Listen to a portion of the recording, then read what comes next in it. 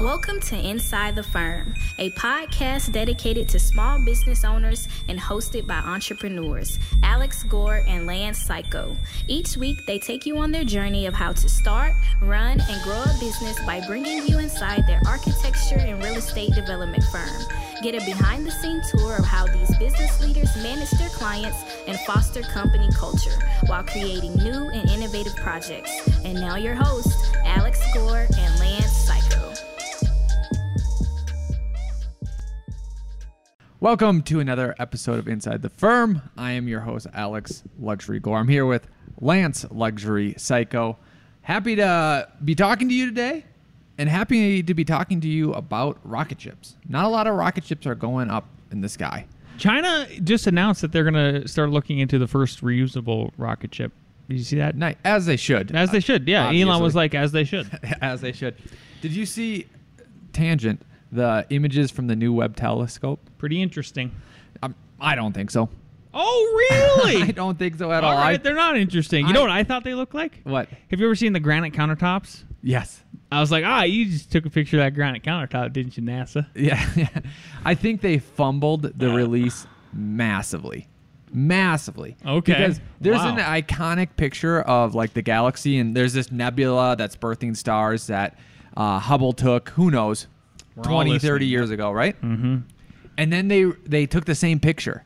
And now it just looks like it's in 4K. And it's like, so we spent obviously billions of dollars to get an updated resolution of this picture. And even some of the headlines were like, the pictures are stunning and they're worth it. Like, no. The first thing you should have released is not a 4K resolution of a picture that we already have. It should be something like, hey, here is a proof that this planet that is only 10 light years away has water. Because that's what the telescope can do. Like, that should have been the first thing. Got it. Not, hey, an image we took 30 years ago. Here's an updated version. Yeah. Anyways. Salty. Al Salty Gore. Yeah, coming at you fast. Coming at you fast and hard, ladies and gents. Know what I won't be mad at? I have no idea. I bet you do. If you try out, download, and pay for RevitRocketShip.com. Okay. Because this will actually up your skills, right? It will actually not just make your images look more pretty, but actually do something. And what it will do is mimic construction so that you know that the buildings that are eventually constructed are built and designed and drawn correctly. Meaning you don't have in some elevations that your building is going to some height, and then in sections at different heights because you didn't change it because you worked in CAD, and all of a sudden you're breaking the zoning code and you're only discovering this mid-construction.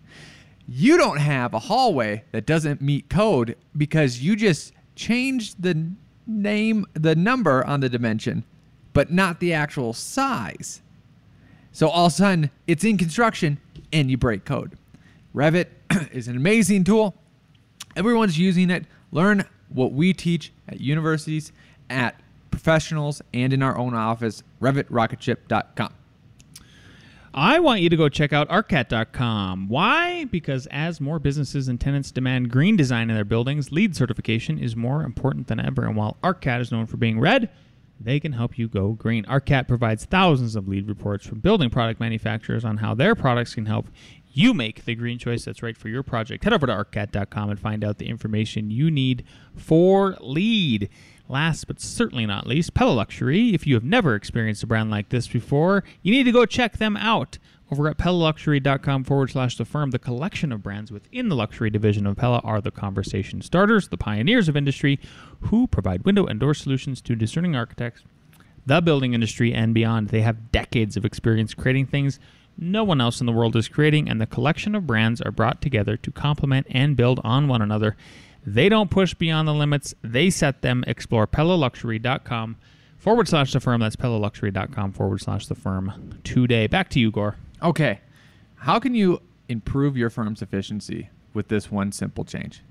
That's what I want to touch on. I want to know if you think it's true or if there's if there's something else that's better or if this is correct. And I want to talk about it from the broad sense first. There's a principle. And one of the principles we operate on and everyone should operate on is, what is your feedback loop? What does that even look like? How is that feedback loop managed, right? The one simple change is the tactic, right? The tactic is to respond within 24 hours. Mm-hmm. And the last thing you need to do is make sure that's implemented in practice. That means that when your staff or yourself, you should be able to manage yourself. When your staff is responding, you need to see, hey, an email's coming in. Oh, it's 24 hours later, they didn't respond. Walk over and talk to them and say, hey, this is one of the rules that we have. You know, what's going on, right? And I want to kind of dive a little bit deeper into this, because there's two things that you have to do when you're doing this, because most of this comes through email. Obviously, some of it can come through a phone call. One is, some people check their emails before work or after work or during the weekend, and they don't respond. They just see their emails, they pop up, and they read whatever came in. And the problem with that is great, you saw it, but that's the problem. Because then it's marked as read, and it's like, now the weekend passed. I don't, like, it's Monday. That was last week. I just completely forget about it. Wednesday comes around, you get woken up by the thought of, oh crap, I didn't get back to Steve. Yep. Then Friday comes. Yeah. Yep. So mark as unread. That's one key. Or star them. I star them. But either way, put some notification, some kind of way of making it obvious that I need to get back to this person. Yep. You know what I'll do with a text message? This is a little hack, Al. Ooh. Is I will, if I get a text message, so I got a text message, for instance, from our civil engineer, and he was on vacation, and he goes, hey, can you email that request to me? And I don't know what I was doing, but it was something to where, like, I'm not in front of a computer. I will take a screen cap of like a request or a text, and I will email it to myself, and then I will either do what you said, mark it as unread, or star it. That has been a giant one. Yeah, it doesn't even matter if I get like a request from my wife or my kids or something. Whatever it is, that's something that I know that I can't get to right away. Because what are you gonna do? Scroll through your old text? No, you need to provide a pathway for you to touch that later on. I have only a couple weeks ago started just emailing myself, like on the weekends. Like, I think about something, and I can't do it right now. Just email myself. Yeah. Monday pops up. Oh, okay. I need to do that. Yeah. Yep. The second tip is have the person doing the work respond. And I think people don't make the cutoff when, hey, you have a new employee. They might be seasoned or they might be freshly new. After you run them through your training, which you should have some sort of training, they should be on emails. And then they should be responding to things. Or you just have some sort of policy, like, let's say, Lance, you start a project with a client. Ideally, you would have introduced them in the beginning. Hey, this is Bob. He's also on your project. He's copied in the emails. And then probably after first pass or something like that, now Bob starts to take over and email and stuff like that. This is a problem because think about your feedback loop. If you are funneling everything through yourself only, you're making that feedback loop longer, you're forgetting things, blah, blah, blah. So that's kind of the simple changes. Respond within 24 hours with the idea of, hey, mark things as unread and have the person actually doing it respond. Yeah. Thoughts? No, I kind of already interjected and gave you my thoughts about that. So I think that but to give comments on the whole thing, yeah, absolutely 100%. I mean, I guess I think one of the things that I wasn't included on when I first started working as an architect, unlicensed in 2 different firms, was not being included in the conversation. And I don't understand why people are holding that so close to their vests. You know, is like, are you that insecure of a person and a professional as a principal, licensed architect, whatever, with somebody who's an unlicensed architect, essentially underneath you in terms of the working order, that you like think they're going to steal that client from you? Like, are you that insecure? What is your deal? Yeah. That, and also like Who hurt you? I do notice that like some emails from not even if it was you, even if you were working for me, Yeah. I bet you not all I know for a fact the emails wouldn't be written the way that I want, that the way that I would do it. Sure. Right? It's just a matter of fact, right? It still happens. Yeah. Like to this day with some of our senior staff. And I it's just not exactly me. So it's just like, but that's part of letting go. Right. And here's the trade-off. I'll just give an example. We were talking to a client and it was about monetary thing. And someone from our staff listed out, how much we did and how much it's worth. And like what, and they sent it, but they didn't total it up. Like, oh, I would have totaled that up. You know what I mean? Yeah. Right. And then I, talked to him about it and it was all fine. But think about the trade-off. Here's the trade-off. Hey, we're talking to Bob again, who works for us. Hey, Bob, write up this email, send it to me. I'll either review it, change it, and then I'll send it. And you're doing that for every single client and every single email. Holy cow. Yeah. Versus, oh, I saw that email. Hey, next time total it up for them. And that comment is probably what, 1 out of 30 emails? Maybe. Like, that's kind of being a little bit too much. Maybe 1 out of 50 emails. So, yeah, that's my thoughts. I like your thoughts, Al Gore. Good. That was good. Yeah, 100%. I got one more. I also like where you're going with the next bullet point and a new idea. But I have a question for you before you introduce it. Is where did this idea come from? Was it just out of Al Gore's amazing brain? Yeah, so yes, it was. Matter of fact, Christmas party idea. We do a lot of work with 2 other firms, a mechanical electrical plumbing firm called RJA, and a structural firm called which everybody who's an architect is listening.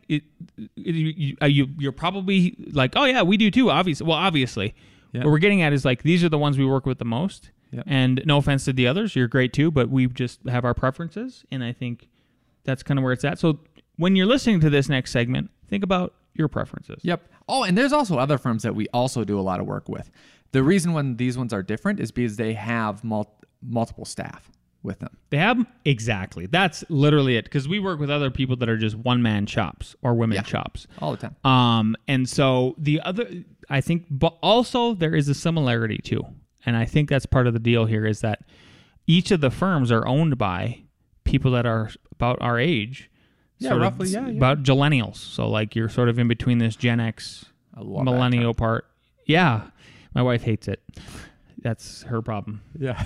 That's her problem. I'm like, you're not millennial enough. Yeah. I'm like, you're just not, it's not my fault you're not in the cool kids club. Yeah. This is an exclusive club. And then you like do like a weird. Like, I do all, you can't even imagine. Anyway, so it's interesting working with these folks that have very similar rules about communication, like Al just talked about, staff sizes, the way we operate. So that's part of going into this, why this idea is forming. Yep. Another is a structural engineering firm.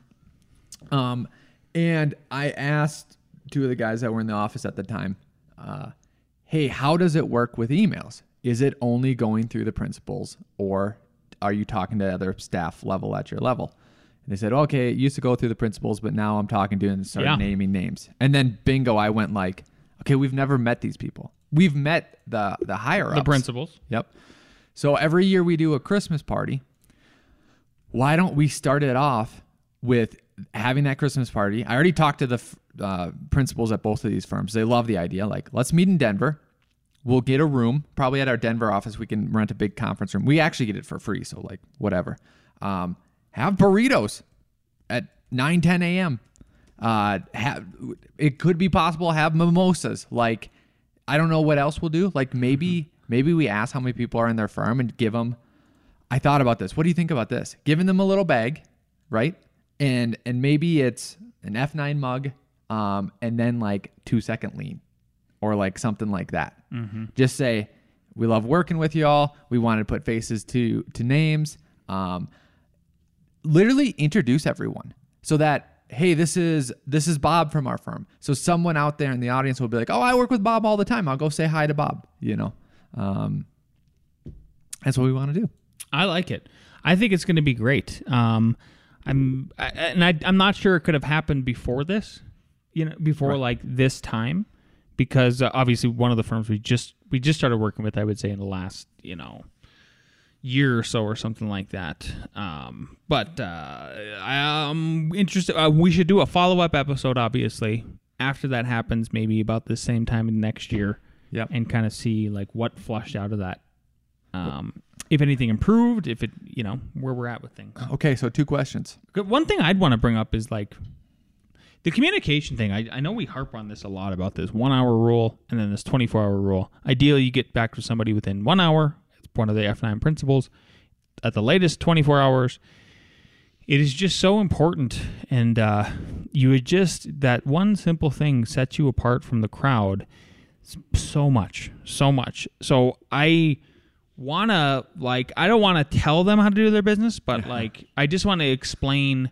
It would be nice. I don't know. I'm trying to think just out loud here and spitball is are there examples we could give where it made all the difference in the world and how we beat out the competition and, where just ask them where they think after you give those examples, like where do you guys have similar, do you guys have we literally write it out on the website. Do you guys have an unwritten rule for it? Well, how about this? Let's say I talk to the other owners and just say, hey, what we want to do is introduce our firm, introduce our staff, and just tell a little bit about our firm. Yeah. Could you do the same? And then tell them why so that people will see Bob and want to go, at least talk to him. And part of ours is like, hey, just one thing we're based off of is foundational principles. And there's 9 of them. But I actually just want to highlight 3 of them because everyone here has seen our work. We don't need to talk about our work because we've all worked together. Yeah. And then maybe it's on time, professional, and over deliver. And then on time, you talk about, that responding and stuff like that. The only thing I'm thinking too is like the question to you is there a gift? Because we just got shirts from one of the firms and they actually were good. Like I was, you always expect terrible stuff. Cheap. Well, terrible. that's what Al does. See, what his middle name is. He is Al expects terrible stuff. Gore. Yeah, and you want to know why? Because then I'm always pleasantly surprised when I get good stuff. Yeah. There was a guy. So one of the on last week's episode, I called out. I went back and forth with some guy on LinkedIn. Just a quick follow up with that. In the podcast episode, if it isn't obvious, everybody who's listening, as a longtime listener or even a new listener, are you noticing a theme with the joking about the middle names constantly? Every episode they change that it's this running, I don't know, 5-year joke that you've been hearing about. This guy, he got all up in arms because he was like, oh, and you call yourself Lance the, quote, Oracle? I could not laugh harder. And I go, wow, you really got triggered, bro. Yeah. Settle down. Al Oracle Gore, I've heard on here too. That's what I'm saying, yeah. Anyway. Oh, that is so funny. Yeah. Yeah, I'm never going to stop with the nicknames. I've done some pretty making fun of you too. It's pretty. Oh my God. It's every episode. Yeah. So where were we at? Is there, if anyone has any ideas, you can email me at akg@f9productions.com. Something that you got that you thought was awesome would be great, especially if you had a link to it. And then what do you think about the book idea? Because is that too much pressing other firms? You know what I mean? I don't think I'd mind if someone gave our whole firm a book, especially if it was Not cool. at all.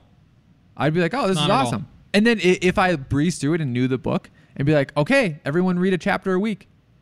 You know what I mean? Honestly, just read a chapter a week. Well, it's so interesting. I instantly think of so you're just going to give them the 2-second lean and tell them how it's improved our firm over the course of the blah, blah, blah, right? Yeah. You're just going to do that, right? And then hopefully they do that. And then, right? Yeah. Okay. So I think it's a great idea. Whether they do it or don't. But that's I'm trying to emphasize not pushing, not telling them what to do, but saying, here's an example. Here's what we do. Here's how it's helped us. Him? By the way, here's that book. I mean, Yeah. yeah. It's a read between the lines sort of thing. Yeah. Take it, Yep. no harm, no foul. Well, yeah, that's all I have for that. Cool. Well, very exciting. We'll keep you guys updated about next year this time. I'm going to try to remember that we talk about it and see how it's played out over the course of the year. Yep. Speaking of playing out, we have no reads, but we do have some Elon Musk and some more Elon Musk talk, some news here. Yeah. So Elon Musk says or has said that remote workers are just pretending to work. This is an article on Fortune magazine.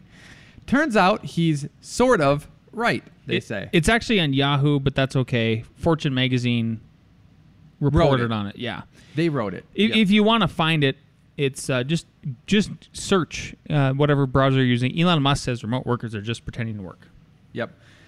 So what is happening, according to GitLab and someone else putting numbers on it, is knowledge workers waste an extra. So everyone knows. What the hell's a knowledge worker? Laptop class. There you go. Yep.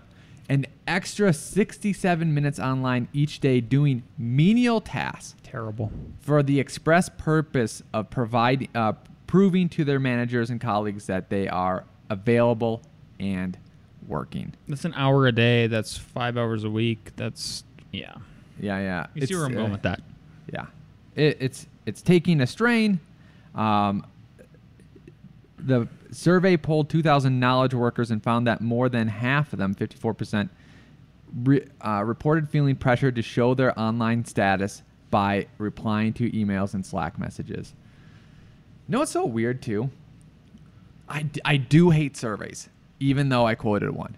Because here's the question, like, do you feel pressure to show your status? And it's almost like asking, like, do you feel pressure to show up to work every day at 8 a.m.? I guess so.